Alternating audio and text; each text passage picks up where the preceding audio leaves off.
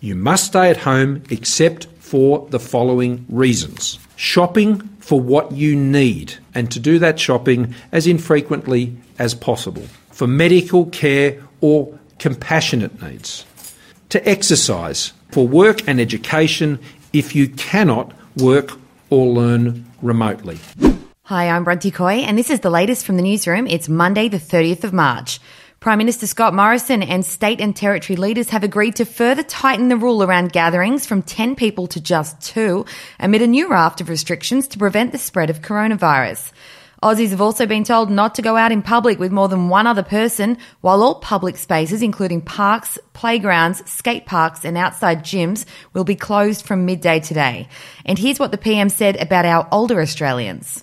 People aged 70 and over should stay at home and self-isolate for their own protection. They can go outside and be accompanied by a support person for the purposes of getting some fresh air, but they should limit contact with others as much as possible. These arrangements should also apply to those with chronic illness over 60 and Indigenous persons over the age of 50.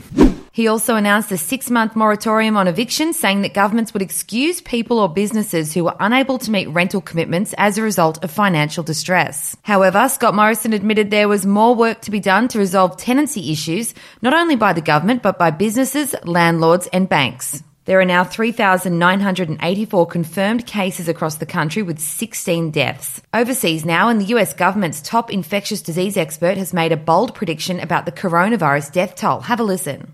I would say between 100 and 200,000 deaths. I mean, we're going to have millions of cases, but I just don't think that we really need to make a projection when it's such a moving target.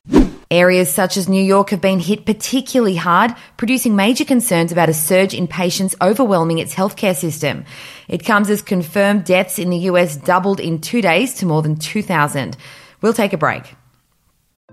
Hey, I'm Felicity Harley and I host Healthyish, where we chat to experts, influencers and people in the know from around the globe to arm you with the knowledge to make healthier decisions for your mind, body and soul. I think if we're going to be focusing on health, sleep is probably the biggest component of that. I think sleep is the cornerstone.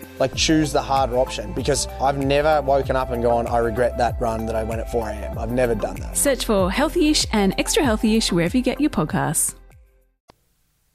Buckingham Palace has had another brush with coronavirus just days after Prince Charles tested positive. It's now been revealed that the Queen's personal footman has COVID-19 too.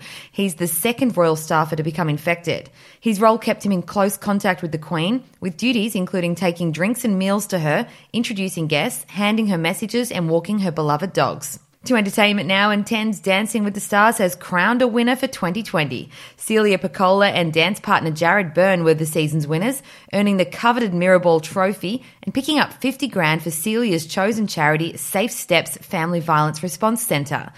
It was a surprising fall at the final hurdle for Claudia Carvin, who came third overall, but placed first in the judges' votes before viewer voting was added to the mix.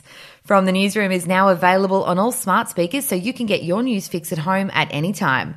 Just add From the Newsroom to your Alexa flash briefing or your Google Assistant news list, or simply say play From the Newsroom to get your daily news updates from news.com.au. We'll be back with another update for you this afternoon.